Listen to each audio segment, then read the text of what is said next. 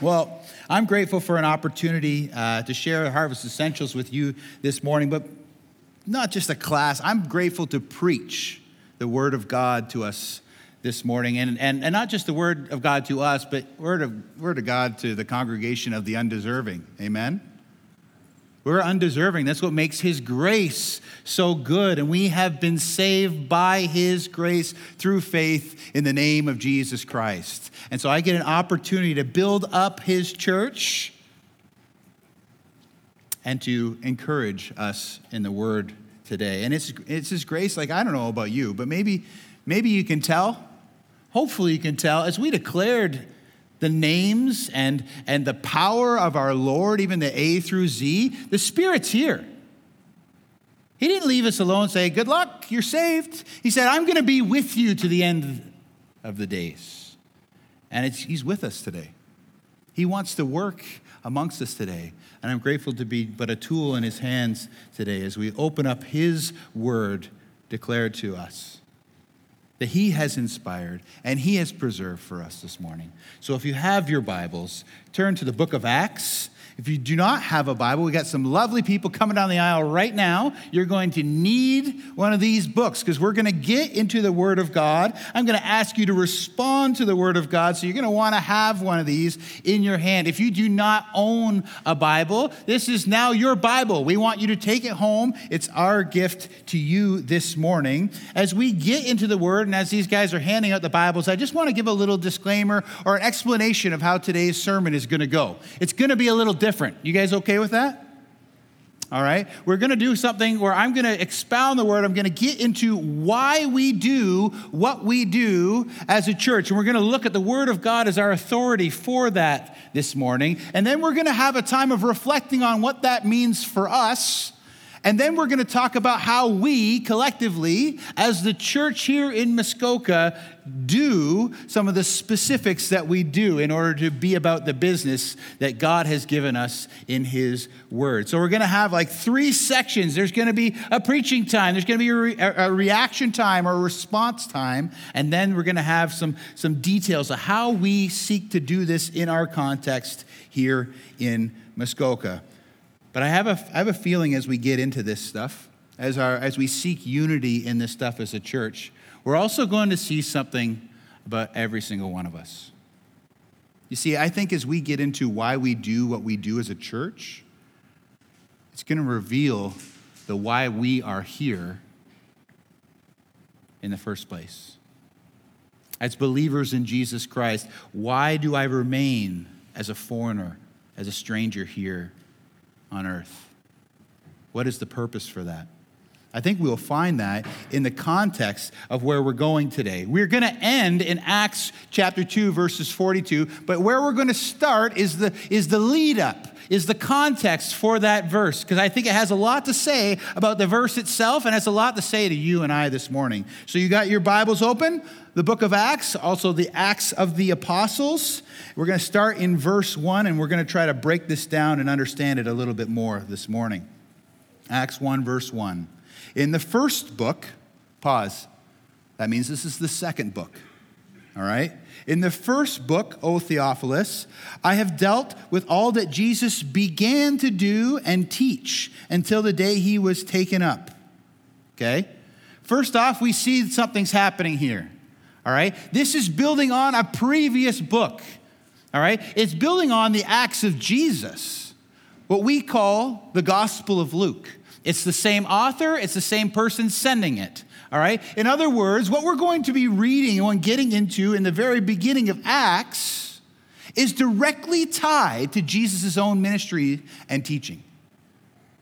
It's like He's not even skipping a beat. This is the sequel. That's the start. This is how it continued. He began that way, and He continues this way. The people that He apprenticed, the people that were His disciples, are called the apostles. And this is the Acts of the Apostles, this book. Let's keep going. After He had given, until the day He was taken up. After He had given commands through the Holy Spirit to the apostles whom He had chosen, He presented Himself alive to them after His suffering by many proofs. Anyone say that Jesus didn't rise? He showed himself. How often? Appearing to them during 40 days and speaking about the kingdom of God. And while staying with them, he ordered them not to depart from Jerusalem, but to wait for the promise of the Father, which he said, "You heard from me, for John baptized with water, but you will be baptized with the," what is that? Holy Spirit, not many days from now. So first we see that the patterns we're going to be examining today are based out of Jesus' own ministry, and he has given his apprentices some marching orders. And we're going to see it reflected in the way the church started in the book of Acts.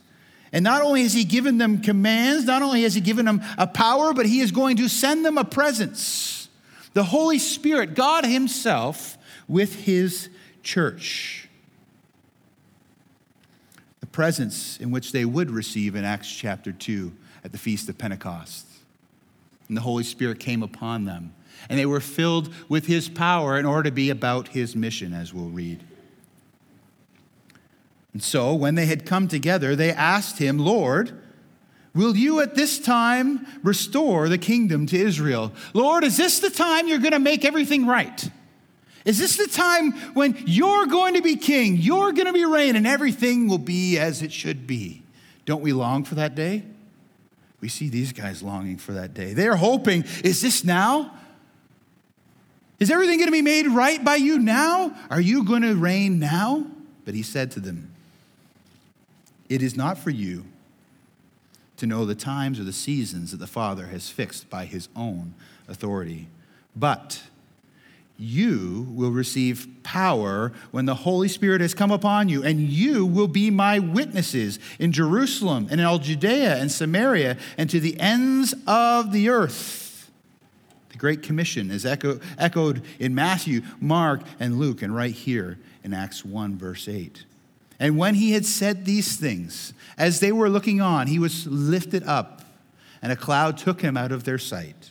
And while they were gazing into heaven as he went, behold, two men standing by them in white robes, and said, "Men of Galilee, why do you stand looking into heaven? This Jesus who was taken up from you into heaven will come in the same way as you saw him go into heaven." And then they returned to Jerusalem. You ever wonder why they're staring, looking into heaven? I think we get a glimpse in the previous. Is this the time? Nope. See ya. Right? He goes into heaven, and they got to be like, "I want to go too. Why are you leaving me, Lord? What's going on? Why do I still have to be in this barren place? Why do I have to go through those difficult seasons yet ahead?" Because they have not only been given a pattern to follow, a presence to empower them, they have been given a proclamation, a mission to be about. To be Jesus, to be a foreigner, a stranger with a message of hope in the name of Jesus Christ, to take to the next town, and the next town, and the next town, and to Muskoka, and to Perry Sound, and to Mexico City. Do you see it? They're given marching orders. Go, make disciples. Friends, I'm glad they did. I'm glad that Peter, upon receiving the power of the Holy Spirit, in Acts chapter 2, verses 41 through 46, he starts to declare the good news of Jesus Christ. And 3,000 people came to know the Lord. Why am I so glad? Because, friends, if they don't obey that verse, none of us know. Nobody here. Nobody knows. There aren't witnesses here in Muskoka. There isn't the person that told you about Jesus Christ. There isn't the body that you came to and heard Jesus preached. There isn't that if they don't, and every generation after them don't take seriously. Take this as their marching orders to tell the next generation and the next generation and the next generation until the ends of the earth know about who Jesus is and that there is salvation in no other name other than Jesus Christ. Think of it, friends. You know because someone else told you. Who's going to know because of you? We have that same marching orders. We have that same mission. And we find in this mission the reason that we aren't with the Father as soon as we are made right with him. We're still here because we have a mission to be Jesus, to share his good news, to be the body collectively on mission together for the good news of Jesus Christ. So we see the pattern, we see the presence, we see the proclamation. And in Acts 2, verses 42 through 47, we're going to see the practices of the early church. What did they do after Peter preached and 3,000 people came to know Jesus Christ? This is the practices that they set about doing right in Acts chapter 2. So let's take a look at Acts chapter 2, verse 42. In fact, right before we actually start reading that, I just got to say this. This is like a pastoral warning. What we're about to read, if you look back through church history, and frankly, even as you look at the church today, we haven't always done so well at. I mean, if I'm honest, what's being read today is increasingly difficult, but it's incredibly difficult, and it always has been. This is something that the church has kind of stumbled with. Have you ever seen little kids learning a sport? Anybody, maybe it's Timbits hockey. You know what I'm talking about? Or like soccer where they're all chasing the ball, or that little kid's like picking dandelions. You know what I'm talking about? I think, when I think about how God must see how we're doing with his marching orders, I think of synchronized swimming. I probably lost you at synchronized swimming. It's not exactly on TV all the time, only in the Olympics, right? But has anybody ever seen synchronized swimming like from beginners? It's not what you saw at the Olympics with people being launched out of the water, okay? Let's just put it that way. I'll give you an eyewitness account this morning, okay? My sister used to do synchronized swimming, and I can remember, I'm the oldest of four, and we would get everybody ready in order to go to synchronized swimming practice, which is thrilling for a kid. But we all get everyone in the car. Of course, my sister has got her bathing suit on and her clothes, because if you're a mom of four, you know time is of the essence, is it not? I saw a lot of moms doing this, all right?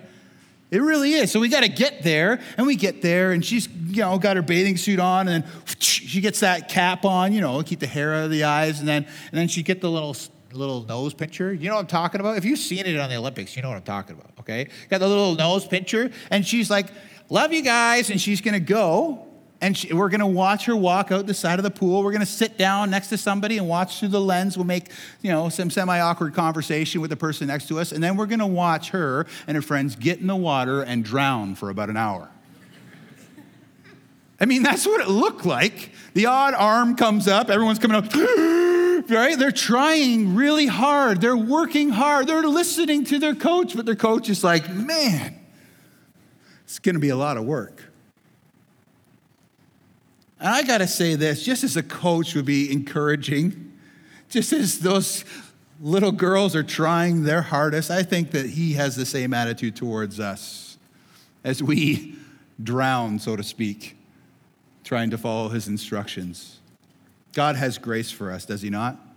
He has patience for us, and I, for one, am thankful. I think you'll see how patient he has been as we read how he started, how the church started under his instructions given to the apostles in the power of the Spirit. Let's read Acts chapter 2, verse 42. And they, what's that word? Okay, just making sure you're reading with me. All right? And they devoted themselves to the apostles' teaching and the fellowship, and to the breaking of bread and the prayers. And awe came upon every soul, and many wonders and signs were being done through the apostles. And all who believed were together and had all things in common. And they were selling their possessions and belongings and distributing their proceeds to all as any had need. Wow. And day by day, attending the temple together and breaking bread in their homes, they received their food with glad and generous hearts, praising God and having favor with all the people. Everyone's taking note. And the Lord added to their number day by day those who are being saved. Does anybody want to be a part of that church? Come on. That church is all about Jesus, right? I mean, they get it. They're fired up. They are all in. And everybody here, there's something in our heart. As we read that, we go, that's what I want. That's what the church ought to be. That's what I want. But everybody here also has a part of us that doesn't want that. That sounds amazing. There's something in this that says, yes, yes, yes. But there's also something in us that says no. Let me explain.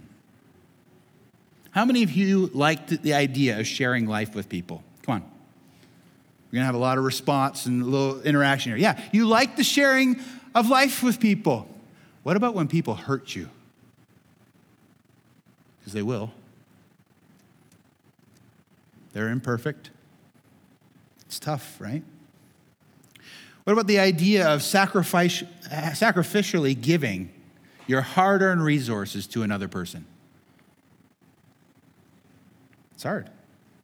You like the idea of sacrificing your time daily? That's what they did. You like the idea of suffering? Oh, I didn't read suffering there. Read the next few chapters where Stephen's stoned. Sounds nice, but I would say this. It's incredibly different and difficult. It's what we all want, but it's hard, amen?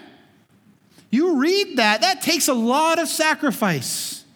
We usually look at them giving up their stuff and all these other things, but look at the very first verse. What did they devote themselves to? I would say that verse is just as hard as any that follows. Let's just look at the first verse, one verse, and see what we ought to be about as a church. And they, what's that word? And they, all right, good. We're reading it. And they devoted. You know what that word means? That word means continual perseverance in something. Now, perseverance by its definition is hard.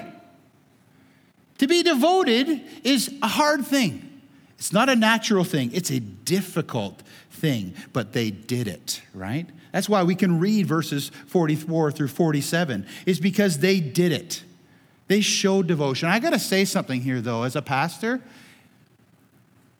it's a hard thing. It's one of the battles. It's one of the worries that I have. Anytime I get to declare the word of God, Lord, let them not be hearers, but let them be doers of the word, James 1:22. I mean, you guys sit under some phenomenal preaching from Pastor Kai. He is a gifted expositor of the word. He is, but so what? You might have heard this stuff preached on before, but so what? Let us not be hearers, let us be doers. Let us devote to action and continually persevere in that action. What's the next word? They devoted.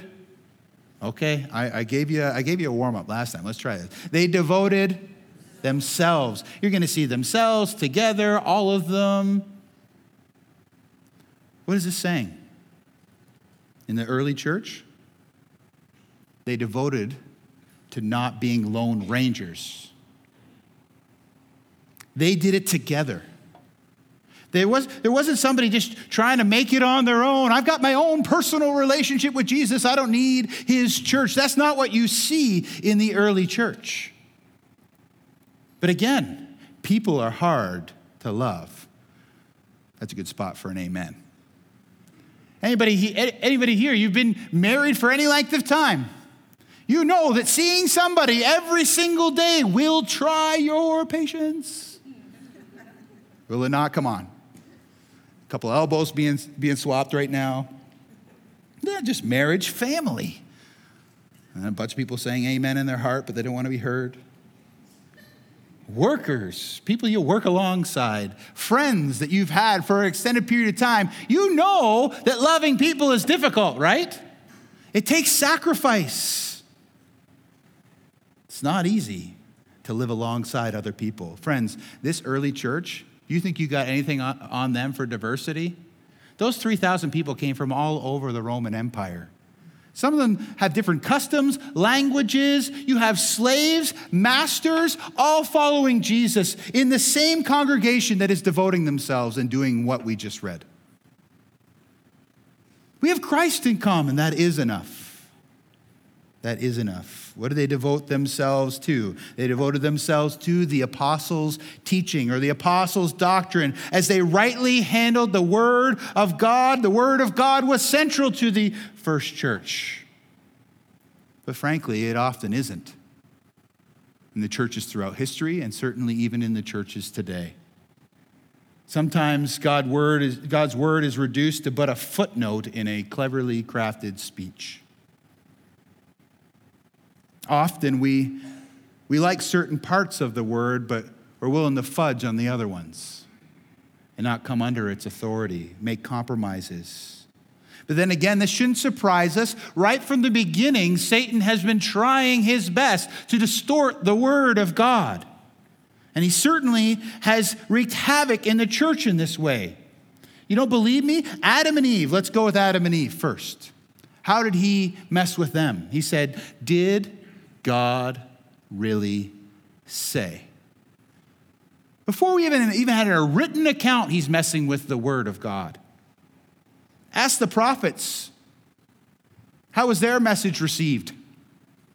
If you know that history, it wasn't well.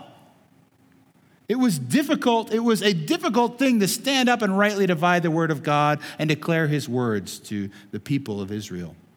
How about Jesus? Jesus got pretty popular until he started talking about tough stuff.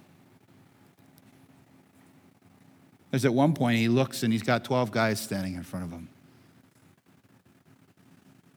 But he had the words of life. That's why they stuck around. But we know where his words ultimately led. It led to his crucifixion. The word of God has always been resisted. It has always been unpopular, and certainly today, a plain understanding of the word of God is unpopular to hold in our culture. So they devoted themselves to the word, to the apostles' doctrines, the apostles' teaching, and what else did they devote themselves to? The fellowship. And the fellowship. Now, we like this word, the fellowship. That means that we get goodies after church, right? Or I get to go hang out with my friends. We had great fellowship. It was so much fun. But let's be honest about what this word means. It's koinonia. It means a participation in, a contribution to. All right? In other words, they devoted themselves to not be sideline consumers. They devoted themselves to be a part of the congregation and contribute to the congregation. They didn't have this royal priesthood that did all the work, or that 20% in the church that does a lot of the work.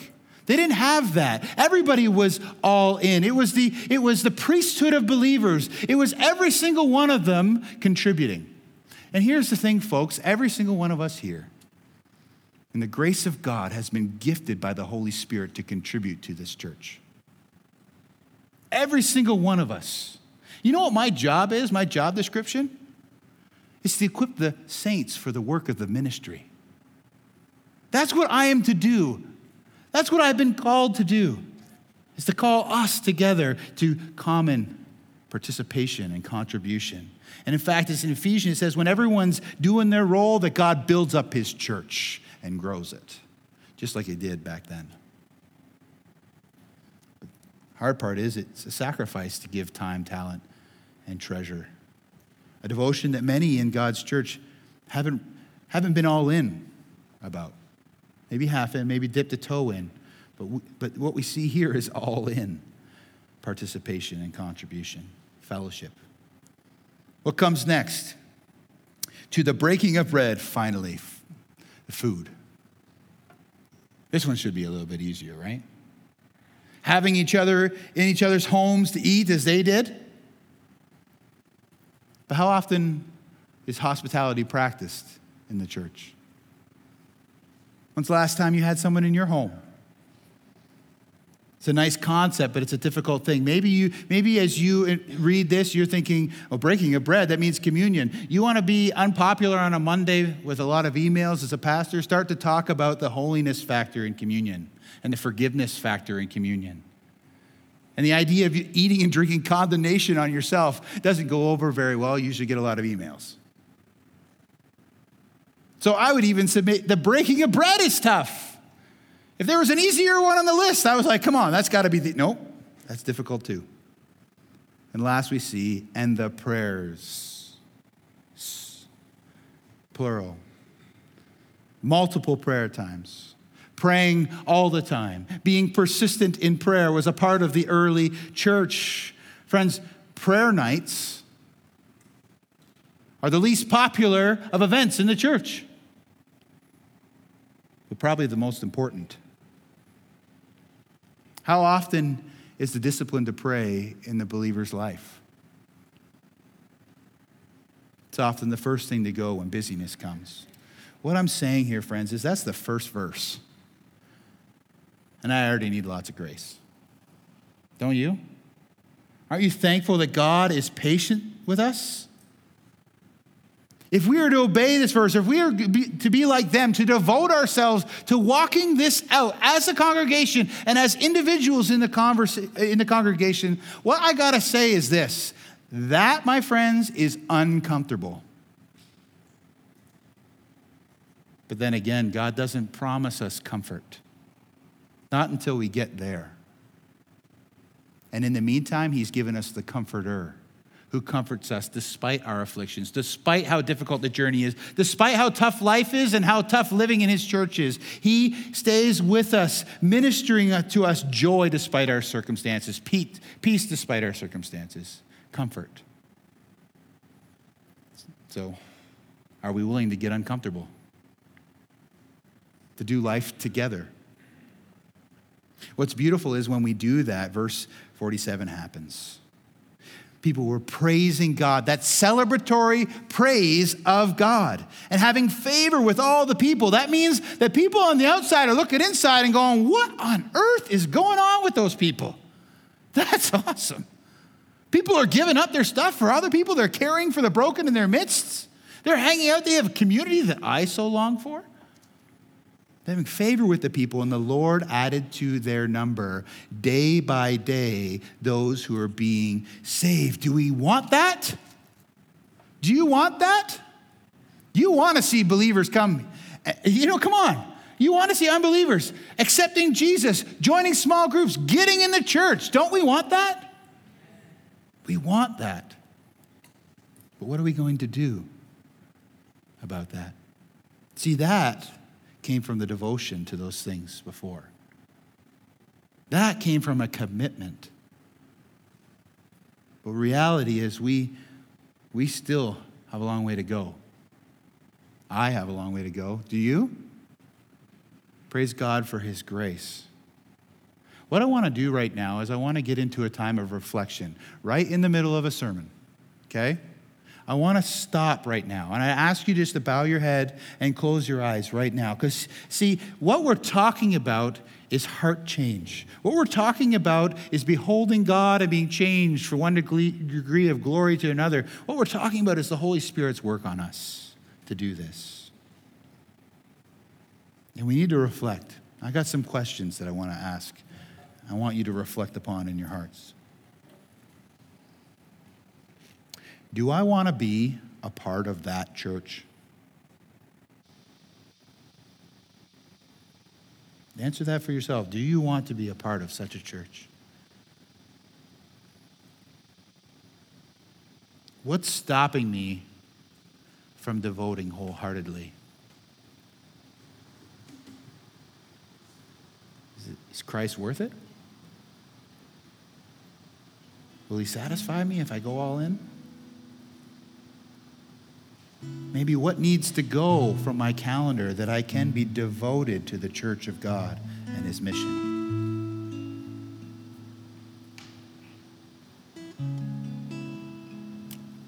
Just want you right now, wherever you're at, maybe the Holy Spirit's doing a work on your heart. Maybe he's revealing some things. Praise him for such grace. Call out to him and pray to him right now, wherever you are. Pour out your hearts before him. He's near the brokenhearted.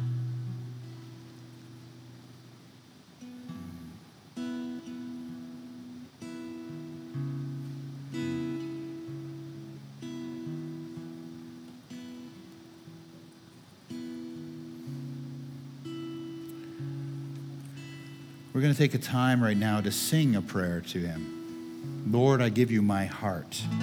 It's really a prayer from us as a congregation to him. And as we're saying it independently, Lord, I give you my heart. We are saying it collectively. We give you our heart, Lord. Have your way there. Let's sing it. Let's reflect upon it. And let's pray this to our God and King. This is my desire to honor you, Lord, with all my heart. I worship you.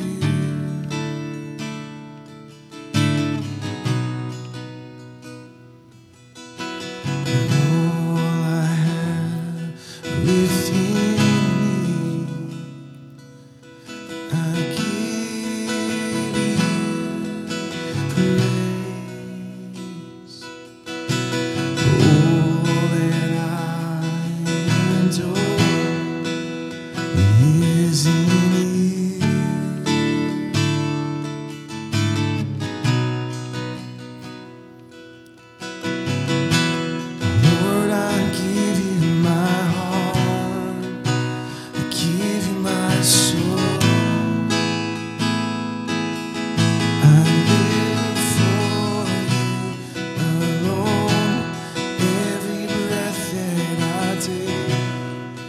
even more when I'm away.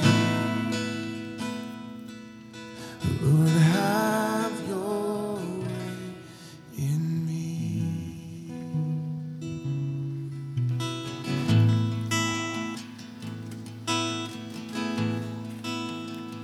Father, that's our prayer,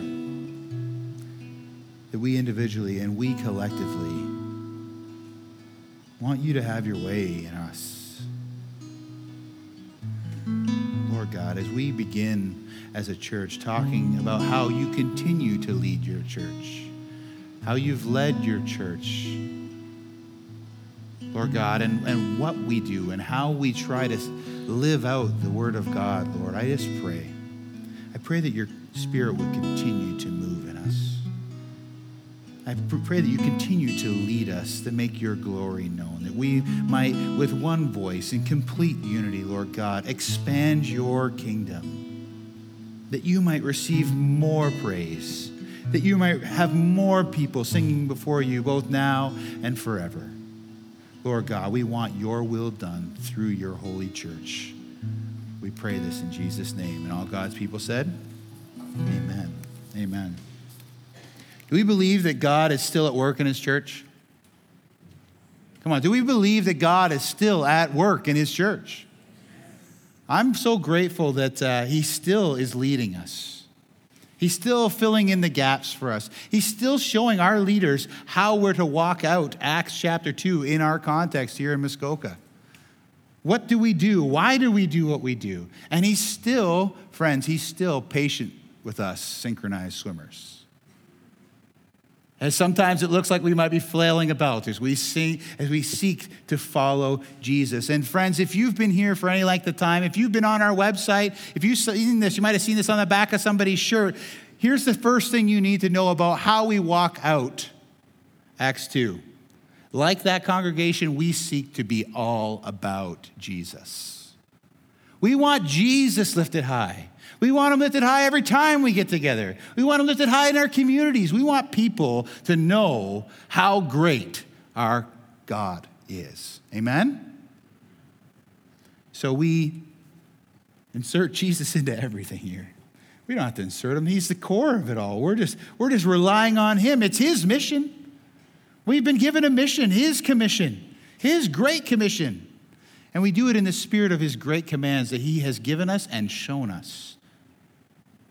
This is our mantra. We want to see the lost saved, the saved matured, and the mature multiplied. All for whose name? Jesus, and for his glory.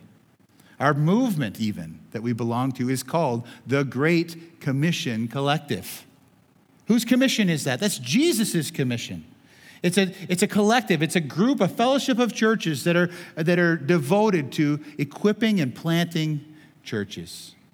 And they have 6 different distinctives, all of which you're going to see flavor what we do here at Harvest. I think you got them up on the screen behind us. If you take a look at that, that is what we're hoping for, that permeates everything that we do here.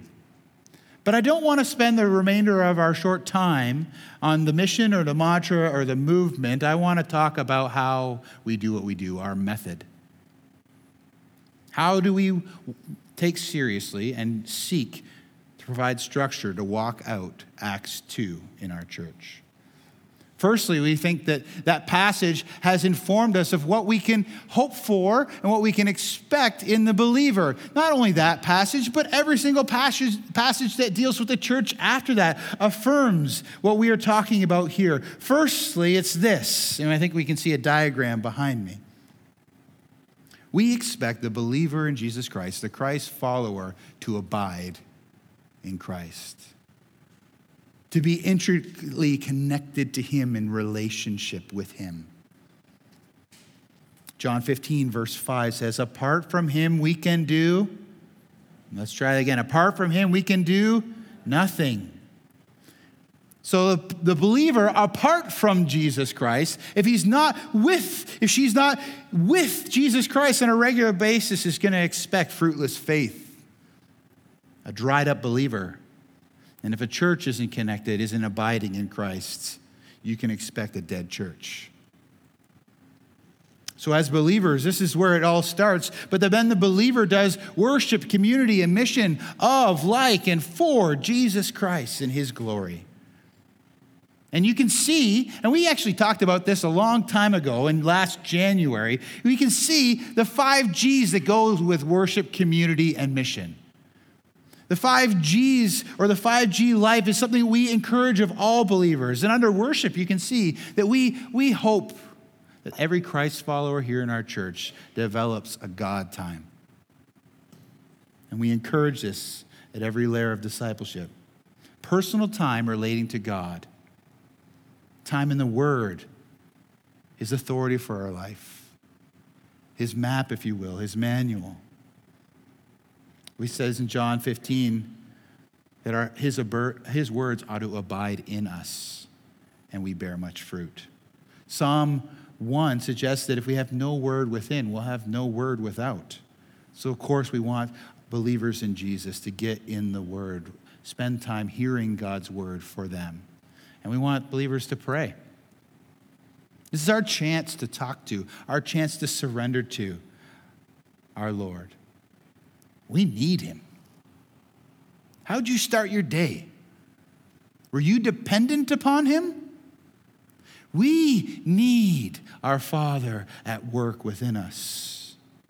We need his Spirit. We are desperate, whether we know it or not. We need him, and we need to call out and invite him into every element and aspect of our life and in our community.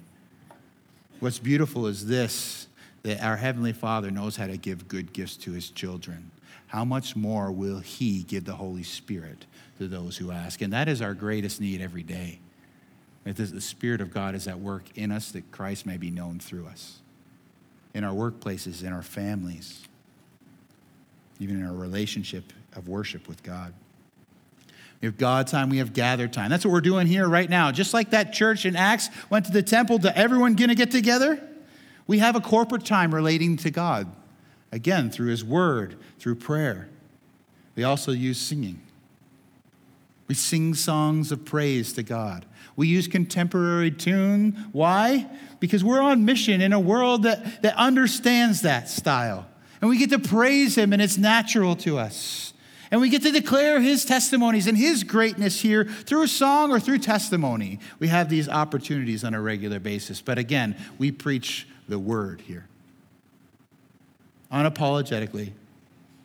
We preach the word, and we preach it in a specific way, expository in nature. You're like, well, I don't know what you just said. You just lost me. It's the idea of exposing the text, explaining the text. Because we believe that God is the one that needs to speak mostly. It's him that does the work in our heart. And he uses God's word as we target the heart. Luke 6, verses 45 says that the heart is the key to one's actions. And Hebrews 4, verse 12 says the Bible is the tool for exposing the inner thoughts and attitudes of the heart. So we use God's word, we exposit the word, and we point it at the heart, and it ultimately leads to application. Why? Because we can't come here every Sunday and hear and think that's okay. We need to have application in our life. We need to respond in some way. Faith without works is dead. And we pray. We pray often. We pray persistently. We just spent time praying together because we need God to work amongst us. Amen? Amen. In community, we see that we do group time.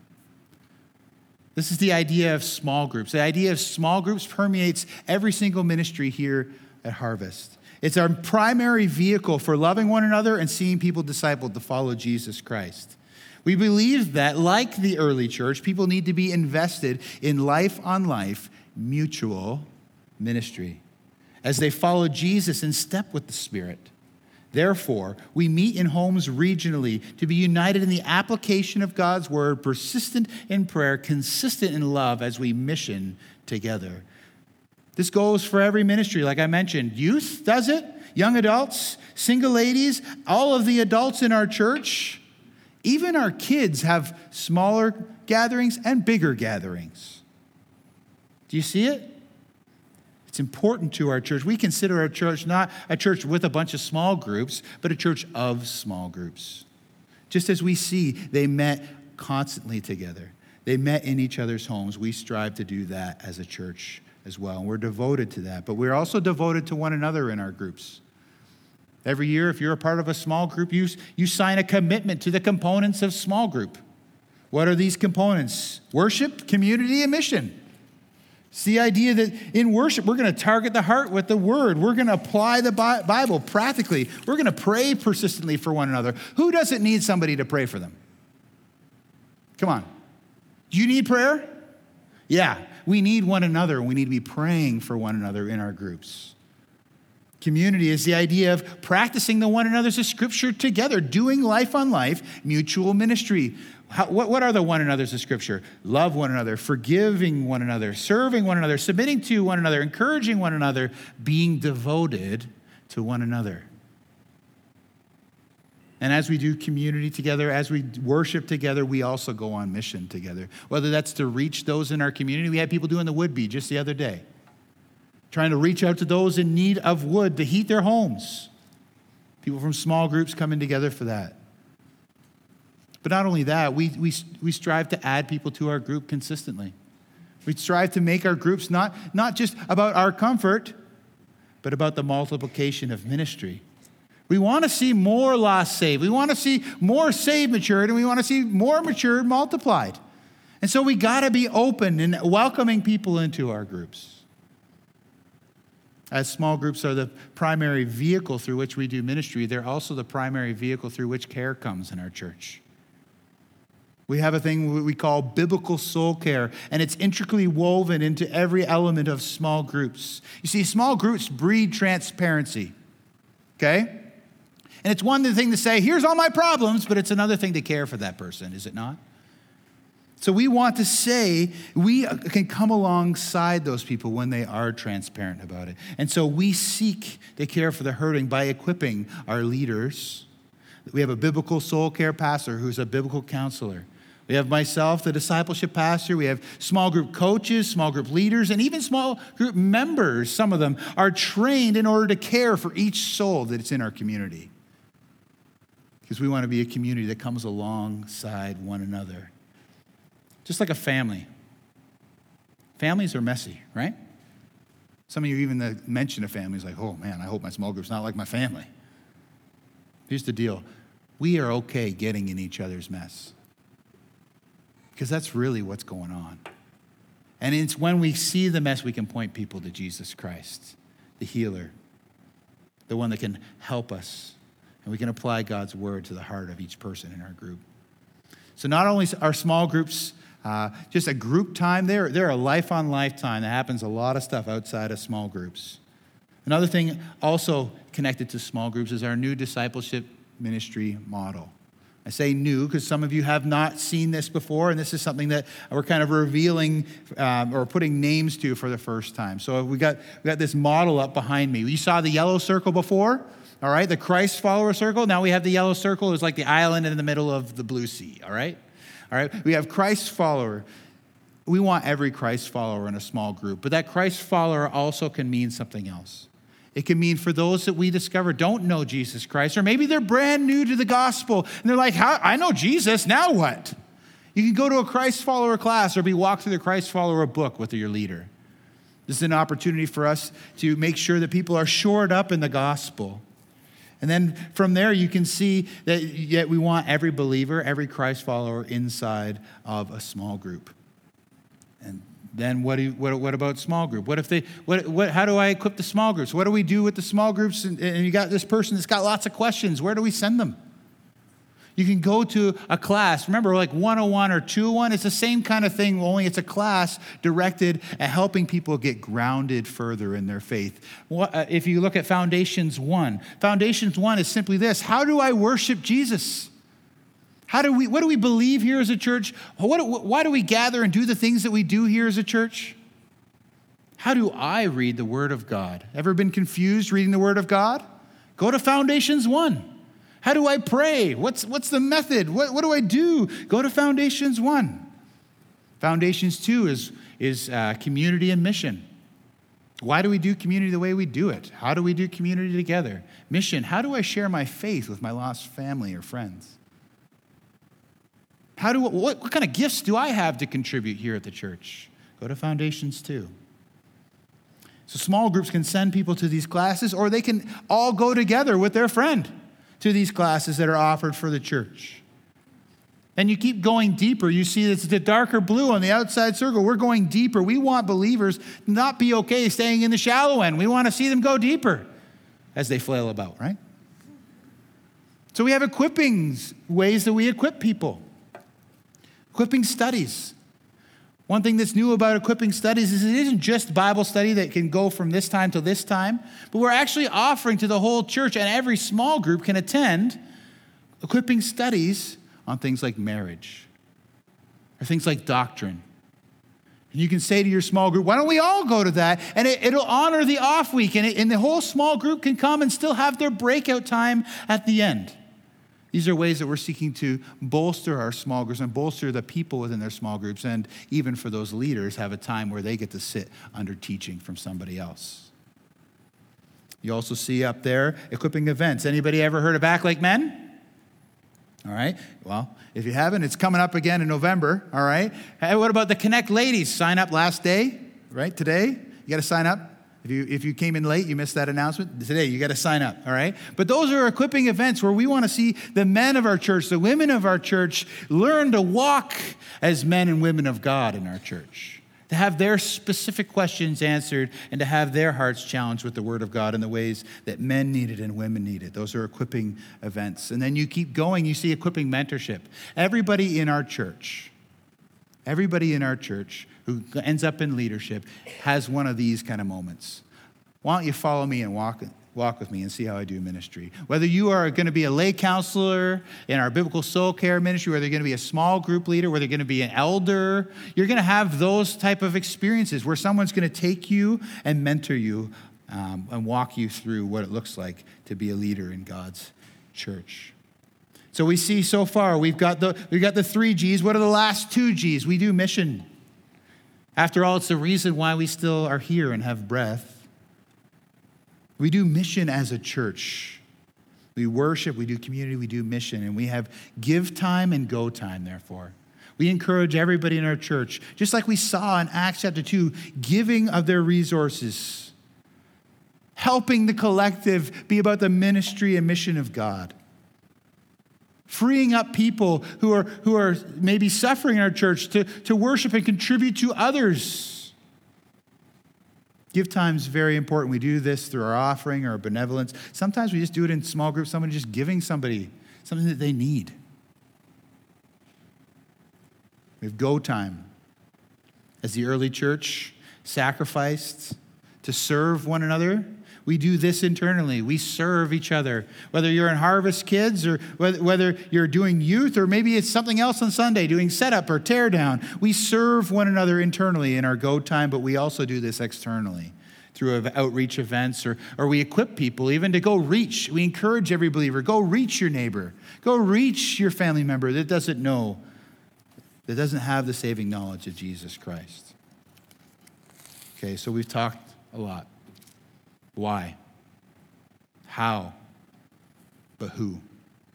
First off, we believe that it's God that builds his church. It's his Spirit in us that even wills us to work for his good pleasure. It's him that does the work. But friends, listen, he uses you.